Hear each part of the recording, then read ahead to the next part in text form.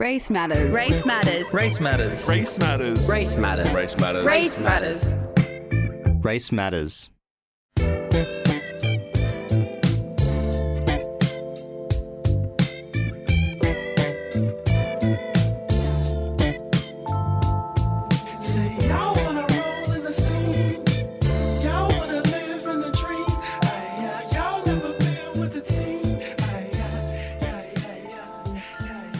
I'd like to acknowledge that we are broadcasting on unceded Gadigal land. This land has been in the hands of generations of Gadigal custodians for thousands of years before us, and it will continue to be in their hands long after us. It's a meeting place for sharing knowledge, stories and song, and we are privileged to be a part of that storytelling today and every day at FBI Radio. I pay my respects to Gadigal elders past and present. We're broadcasting from Redfern right now, the birthplace of black theatre in this country and a site for resistance and resilience for First Nations peoples. Welcome to Race Matters. This is a show hosted by people of colour, speaking with people of colour about the ways we understand and value our racial identities. I'm Sada Khan. I'm Darren Lasagas, and no guests today, just me and Sarah and you just hanging out. The dynamic duo. The dynamic duo. The dream team. That's it. I better stop. Yeah, Tanya's right there. So, rolling her eyes. yeah, really nice to be with you. We're going to be talking about some conversations that have sparked up around a Canadian filmmaker whose indigeneity has come into question after 20 years in the industry. She's claimed to be Algonquin, Métis, and French. She's an award-winning filmmaker whose work is completely centered on indigeneity. And there's backlash from the community, she claims, about the legitimacy of her ancestry. So, yeah, and what it means for the industry. But more broadly, we're going to talk about how much Indigenous identity is tied into such complex dynamics, especially when it's brought out into the public forum. Yeah, it's definitely a conversation we haven't really massively touched on. I feel like it's a conversation that should really only be delegated and directed by people from the said community Fully. That someone's claiming. But we can definitely shed a bit of light on it, that's for sure, and just kind of weave through all the whitewashing of the conversation that happens constantly. And something else really interesting happened to me this week. Yeah, let's talk about you. Let's talk about me. So I watched The Godfather and nah, gammon. I did watch The Godfather, but that's not what happened to me. I had a certain entity pull a work opportunity away from me because of, I don't know if it's because of Race Matters, but Race Matters was definitely in my profile when they decided to say that I was too political for this gig. So we're going to unpack this statement that POC, definitely Indigenous people, black people, we all get put in this box, in this category of being too political for merely existing. And so that's a conversation that I feel would resonate with so many people of different racial identities, and it's something that we're going to be unpacking a bit further on in the show. Blood out the neck of the go hit the land in its cracks. Snap out the phone shows, I'm struggling to stand. Told my shorty, let's go, this ain't part of the plan. You could reap what you sow, and I owe a couple grand. As the sweat that I broke hit the land in This is Race Matters. I'm Sada Khan. I'm Darren Lasagas, and in December last year, the Canadian film and television industry has been rocked following allegations. A pretty high-profile filmmaker and Inconvenient Indian director, Michelle Latimer, is not Indigenous, as she's claimed for the past 20 years. Yeah, I mean, like, it's giving me, like, strong Rachel Dolezal vibes. Like, I'm getting very triggered by that. Yeah. But yeah, for context, the Canadian film director, her name's Michelle Latimer. She's claimed to be Algonquin, Métis, and French heritage for 20 years working in the film industry, and has been found not to be. She directed a feature doco called Inconvenient Indian. It's a cinematic spin on Thomas King's 2013 best-selling The Inconvenient Indian, a curious account of Native people in North America. I found out about it when I started watching this TV show called Trickster, which she directed. It's based on a series of novels by an Indigenous author, Eden Robertson. It's about a teenage drug dealer trying to support his family when supernatural beings start appearing to him.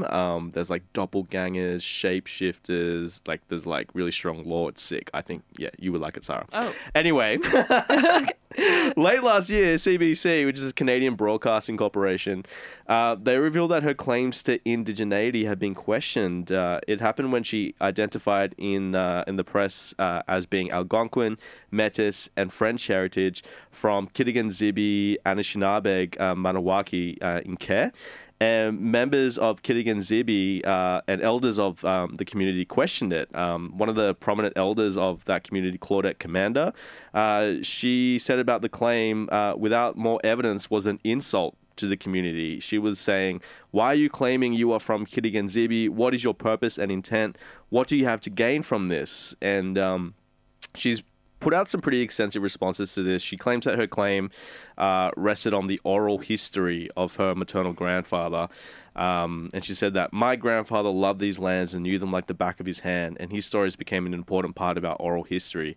And yeah, on top of that, she's since apologized, and then she said she should have seriously consulted her Algonquin roots before claiming it, and has apologized to the Kitigan Zibi people as well. I won't go into any more details. There's lots of conversation from multiple perspectives surrounding it, lots of Indigenous perspectives as well, and you can check them out online. But more broadly, it's just an interesting case to extrapolate into how indigeneity is claimed, how it's performed. There's like this dichotomy of sometimes needing to prove your indigeneity versus standing unquestioned in your identity, right, Sarah? Absolutely. And this is a topic that is so often manipulated and compromised by too many voices in the space, and also governments coming in and deciding to create a one-stop shop form fill out that will prove your identity. And then what ends up happening is, like, that's an easy thing to kind of manipulate. That's an easy thing to kind of come in and claim without any further reflection or interrogation. That's a colonial structure. It is a colonial structure. Yeah. How can you prove your indigeneity? How can you prove your connection to your ancestral history through a system that is inherently white supremacist? You know, and I mean, it's something that we see like tenfold here, you know, within our First Nations community here. Even like for myself and the conversations that we have in our community about new identifiers, we call them, you know, and we kind of had to redefine and understand the term like of being a new identifier, and who actually feels that I don't want to say like identity, but like who fills that position. And it's usually, when we think of someone as a new identifier, it's usually someone that has never had any proximity to the Indigenous community that they claim, has never shown any interest, any genuine interest to be engaged within the community that they claim, but are very quick to claim that community when it comes to their own personal prospects, when it comes to their own career aspirations or financial gain. That's the issue. And that's when that's when that title new identifier comes out. And then what's really infuriating is because it's a really hard thing to engage in, right? It's really hard to sit there and be like, where are you actually, not where are you actually from? Ooh, triggered. Whoa. No, but like, you know, Totally. when you're got your gut feeling that someone is not, they're misrepresenting the said community they come from, you know, because then it's like, I don't want to be invasive on someone else's identity. Like, that's not my place. Totally. I don't want to be the person to interrogate your lived experience. For me, at the end of the day, I'm just like, I've come to the conclusion of, you know, if you're not claiming my community, then I'm not going to say anything about it, because the people that should be pulling you up are the community that you're claiming. And that's very telling, because if you're not being claimed by the said community that you're putting up on your big bio and profile and whatever board of directors you're sitting on, and the community that you're putting up in your title, and they're not claiming you, what ends up happening really often is we end up hearing words like, you know, this is lateral violence. And which is really, that's what's really frustrating is we end up having a lot of people and a lot of voices jump in on this conversation that have a lot of proximity to whiteness, and they weaponize that whiteness to shield themselves from any type of accountability. No one's saying that you can't go and understand and learn and reconnect with your roots. I mean, like, if that is your ancestry, you do have an ancestral right to understand more about that and reconnect with that 100%. I don't deny anyone of that whatsoever. Like, that's your ancestral history there. Like, 100%, if you want to learn about that, go right ahead. But your journey needs to be your journey only, and it needs to be a journey that doesn't become exploitative of the community that you apparently come from. Performative. It cannot become performative. It cannot be for clout. This is where it gets really, really tricky. This is where it gets monopolized. Oh, so tricky because, yeah, in the case of Michelle Latimer, this is a successful person. You know, she's an award-winning filmmaker. She's been in the industry for 20 years, as I said before, but then you throw in grants, you throw in, you know, reparations, you throw in acknowledgement, you throw in, like, platform, and it's like, who gets to have what without it being questioned and why? Yep, 100%, because, like, the level, like, your proximity to whiteness, like, there's so many different reasons as to why someone did not grow up in their community, in the racial identity that they come from. And sometimes it's out of our control. And out of your control. Totally understand that, fully aware of all of that. But something that you need to kind of unpack a bit further before you go onto some type of journey saying that you're a spokesperson, a representative of the community, is like how much of the whiteness that's embedded in you because of those circumstances of you growing up in closer proximity to whiteness, that all needs to really be fundamentally unpacked and unlearned before you can start placing yourself as some type of representative of the community that is actually disenfranchised from you. And that's not what, I don't see that happening. I see it very rarely happen where someone, you know, learns later on in their life about their roots and they do the right steps. They take the right proper steps to reconnect with their community, to learn about their community, to spend time. You have to spend time in that community, and nothing about it is about centering themselves for clout because they've discovered a bit of Indigenous ancestry. I see that happen very rarely, but when I do see it happen, it is very nice to see. But what we see more often than not is like this story here of Michelle Latimer, where it's like, oh God, like just the level of success that she garnered from a story that doesn't belong to her. Totally.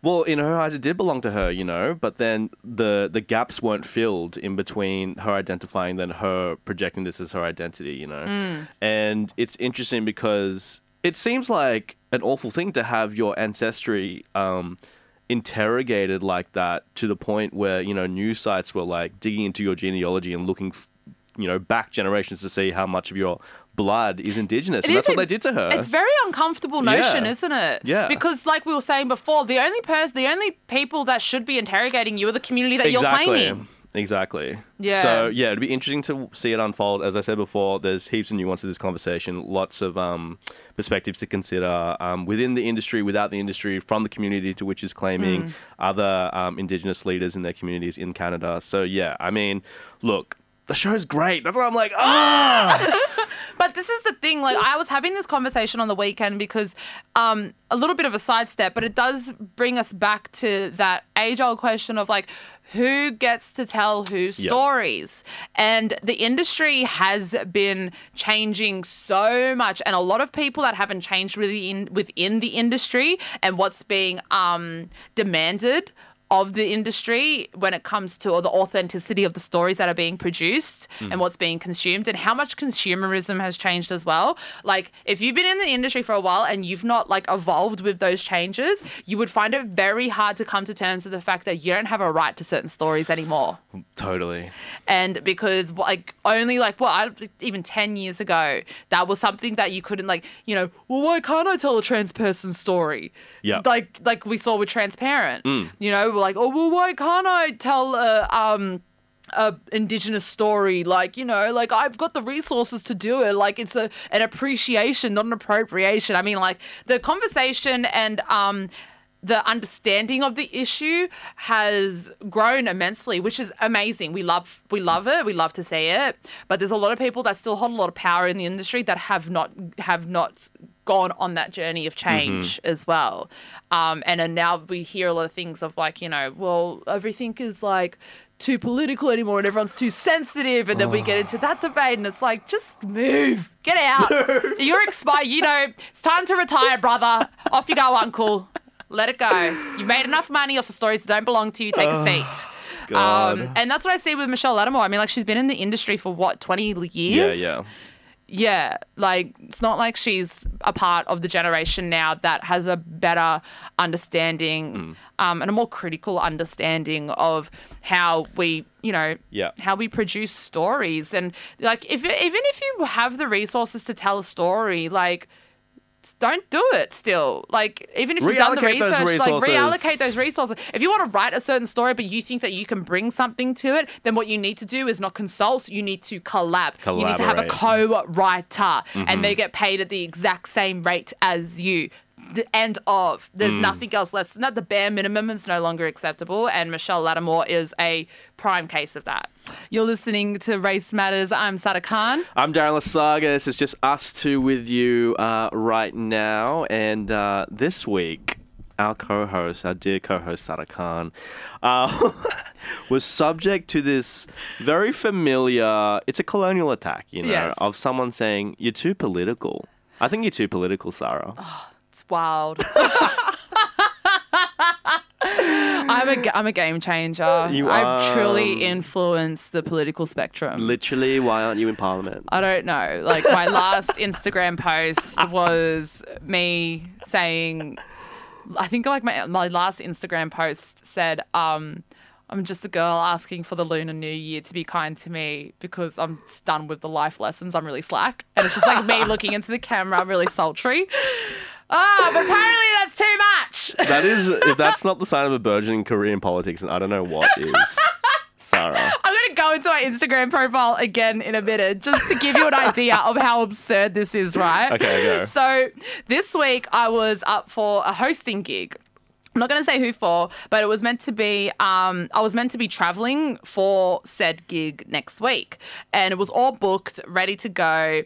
And then last minute, I was asked for my Instagram profile and my bio. So just like my standard bio that I have for like all kind of presenting and hosting gigs that I do, it's really standard. It's just like what gets used in whatever promotional material.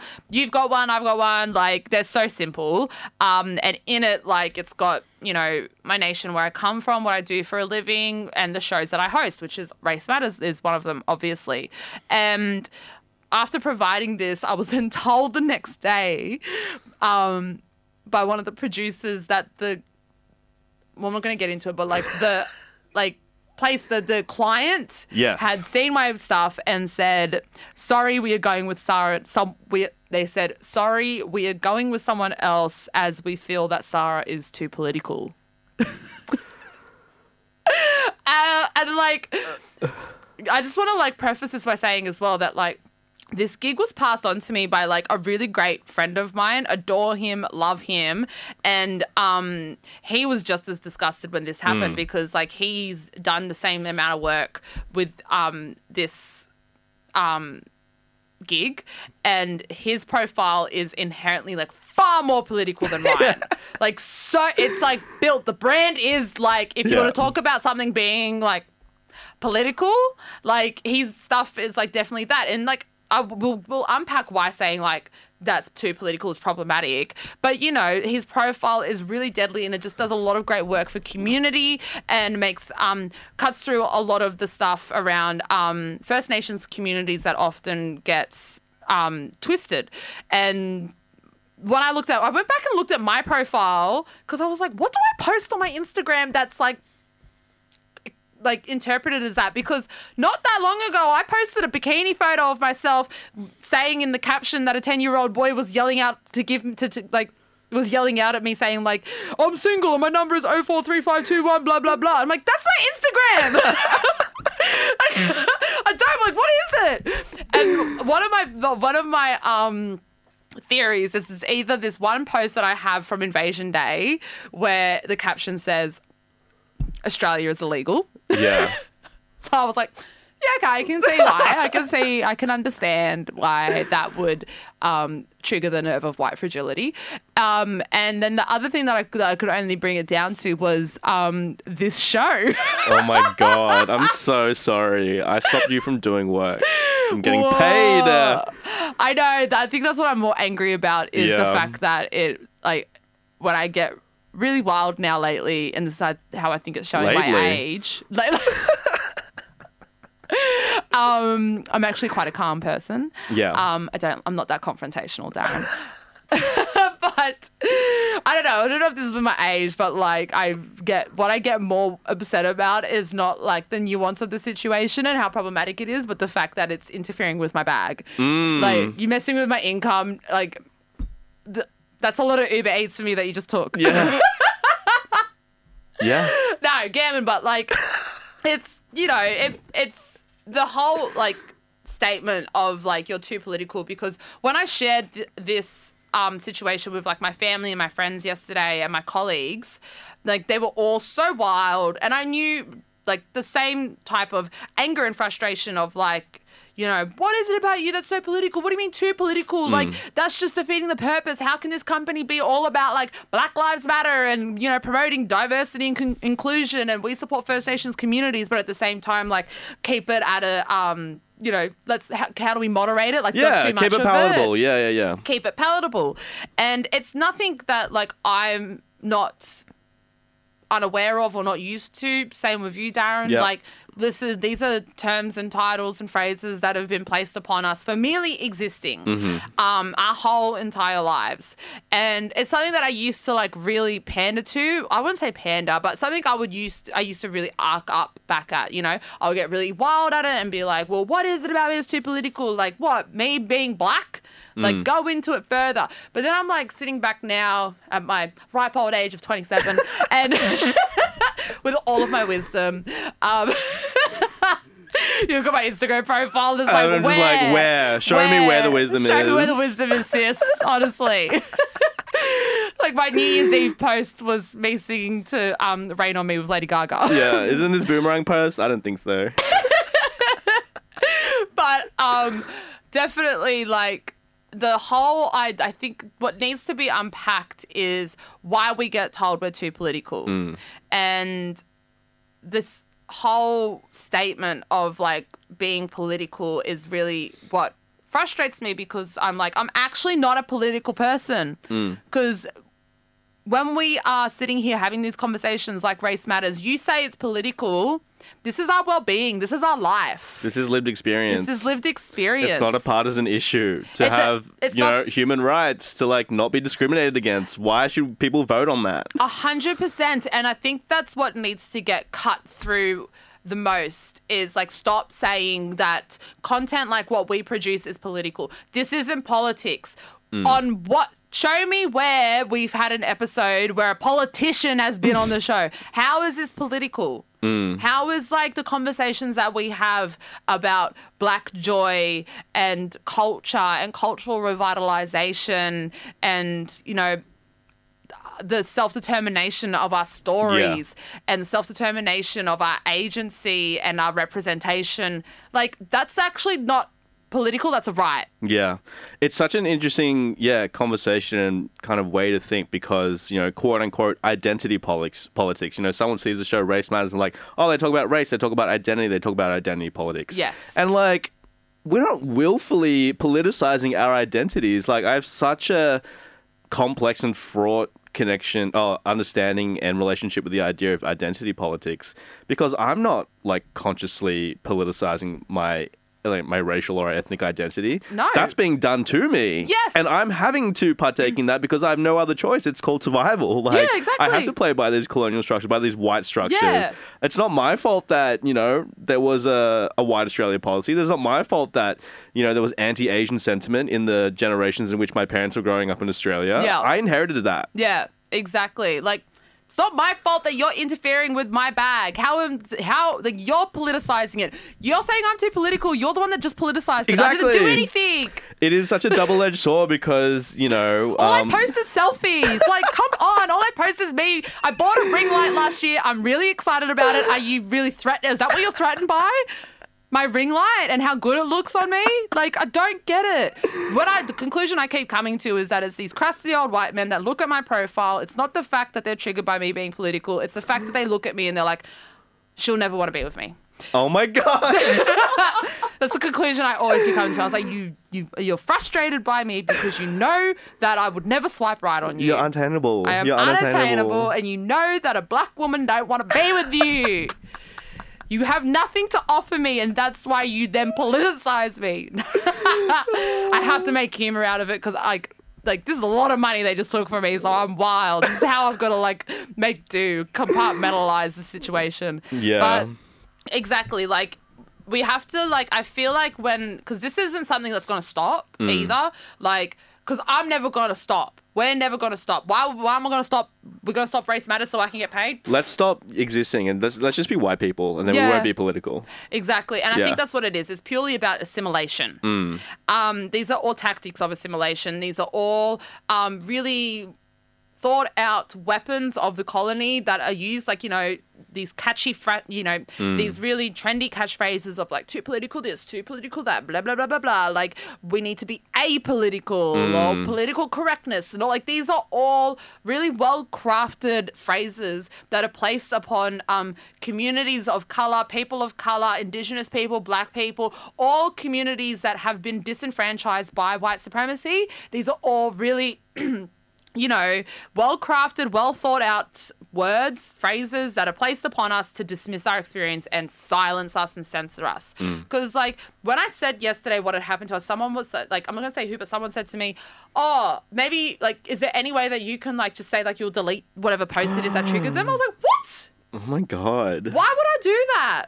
I'm, like, for me, moving forward from this and just in terms for other, like, black people that, like, have this placed upon them when it comes to your career aspirations or any type of opportunities that you're trying to reach for. And, you know, you got to remember who's always gatekeeping the space. Yeah.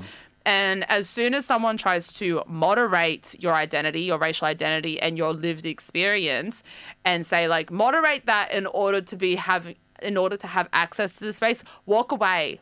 Because it's not an opportunity. It's a trap. It's a trap, and it's a threat to your well-being. And I think that's what gets. Because I know that like the generation before us, like we come from generations of people, of Indigenous people and migrants that, you know, when they came here, they had to. They're of the survival mentality. A lot of their thing was survival, and like I know that like I've got parents that get quite fearful of my circumstances because you know, I've got a mouth. They're wary of the world for you. I've got a mouth on me. And I'm like, I don't know why you're scared of that. You raised me.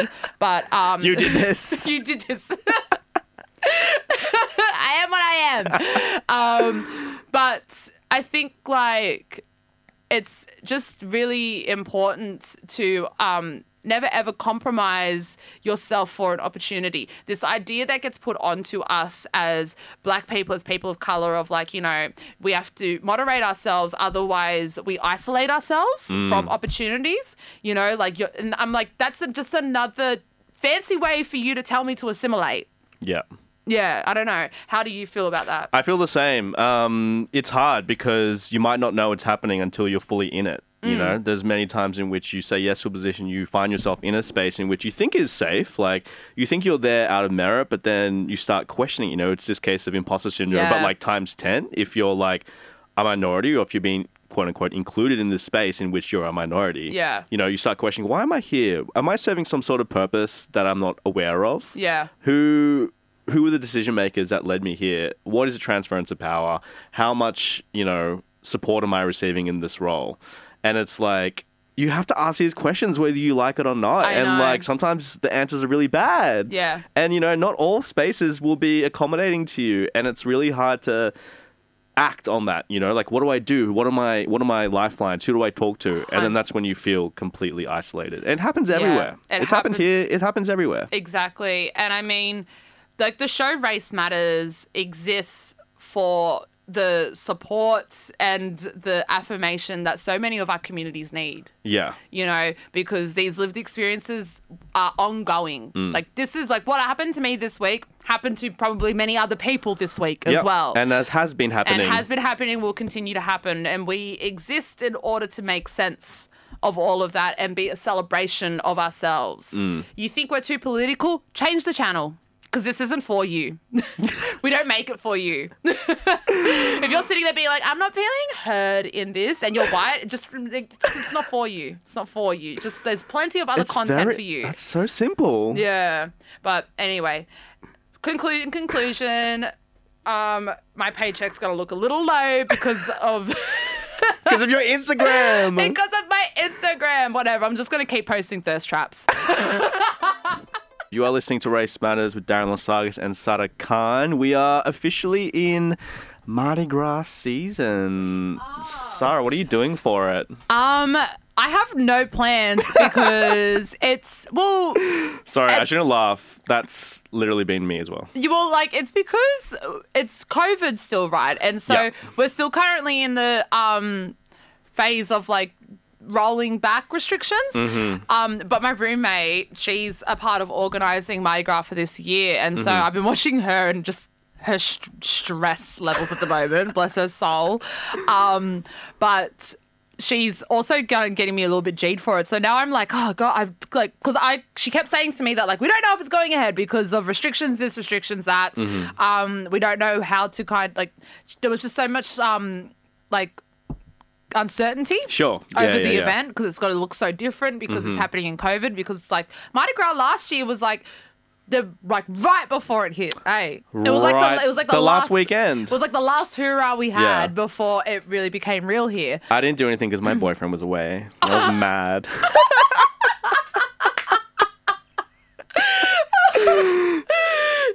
But he's here now, so... You hurt yourself there. I did do that. I was, yeah. Because it was a great night. I played myself there.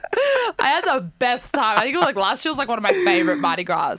But it was definitely, it's definitely watching Jane now, like in her like stress state of organising Mardi Gras as a participant. I'm like, I actually want to do something now, because like now that we know it's going ahead, and you know, New South Wales announced the rolling back of restrictions when it comes to dancing and everything.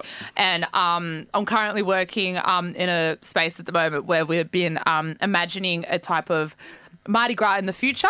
Okay. Yeah, and so because like it's part of like something we're working on at the moment, but all the talk, we've been having heaps of chats around Mardi Gras and like talking about like our experiences and our introduction into Mardi Gras as well, and what that looked like. And so because of that, now I'm getting really jaded. You're jaded. I'm jaded, so I feel like I need to force a plan to happen. Yeah.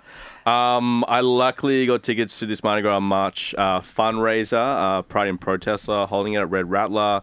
It's an incredible lineup. I think they released more tickets, but I think those also might be sold out because I know the restrictions eased up. There was more space. But yeah, Barker and W are playing, Benji Ra, Imbi, Marcus Rail, Space Horse. So yeah, it's on Thursday. But there's also the march going down on Saturday. The Mardi Gras March take over Oxford Street and kicks off at Taylor Square. So they got a few demands which are pertinent to be taking note of because, you know, as far as we've come in regards to, you know, LGBTQIA plus rights, there's so much work to do. I mean, this was a big issue with the march last year, right? And the fact that New South Wales Police were given a float and just complete... Wait, don't get too political. Oh no.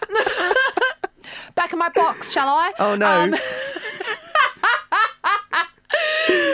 But, you know, that was a complete spit in the face to the whole roots, the whole origin of Mardi Gras to begin with, the entire origin story of Mardi Gras and how it culminated and the people that fought for that space. It was because of police brutality and the fact that New South Wales Police were given a float in the parade completely compromised it. It's bizarre. Yeah. we'll go through. There's just so you're people that are aware about the march happening on Saturday next week, March 6th from 2 p.m. starting at Taylor Square, take over Oxford Street. There are many demands that everyone needs to be keeping in mind when entering Mardi Gras as a whole this year. Yep. One of the demands is kill the bill, and that's to end transphobic scapegoating and the so-called religious freedoms bills and education amendment bill, job security and universal and trans-inclusive education and healthcare should be a right. Number 2 is no pride in detention. So ending mandatory detention and forced deportations in favour of permanent resettlement with the right to jobs, health and housing. Also saying no to sexuality testing of queer refugees and an end to wars that create refugees. The third demand is Black Lives Matter. Over 437 Aboriginal people have been murdered by the state since 1991, and ending black deaths in custody and the over-policing of black communities, and abolish the police and correctional services. And number 4, decriminalise sex work, which fully decriminalises sex work in every state and territory, with sex workers at the centre of law reform and policy change. And one of the final demands, legalise all drugs now, decriminalise and legalise drug use, and support drug law reform that halts the war on drug users. So, I hate to be that guy, but equality for some but not for all, it's...